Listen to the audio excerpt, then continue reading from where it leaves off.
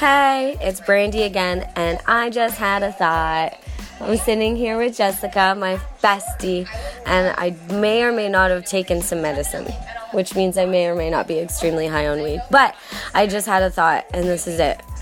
Why are wedding cakes a tradition? Why does it have to be a thing? I just want to know, because my future husband, I've decided right now, needs to be a really cool dude, because I don't want a wedding cake. I want an edibles table and a cotton candy machine. And my friend is shaking her head yes right now. Yeah, I don't understand why wedding cakes have to be a thing.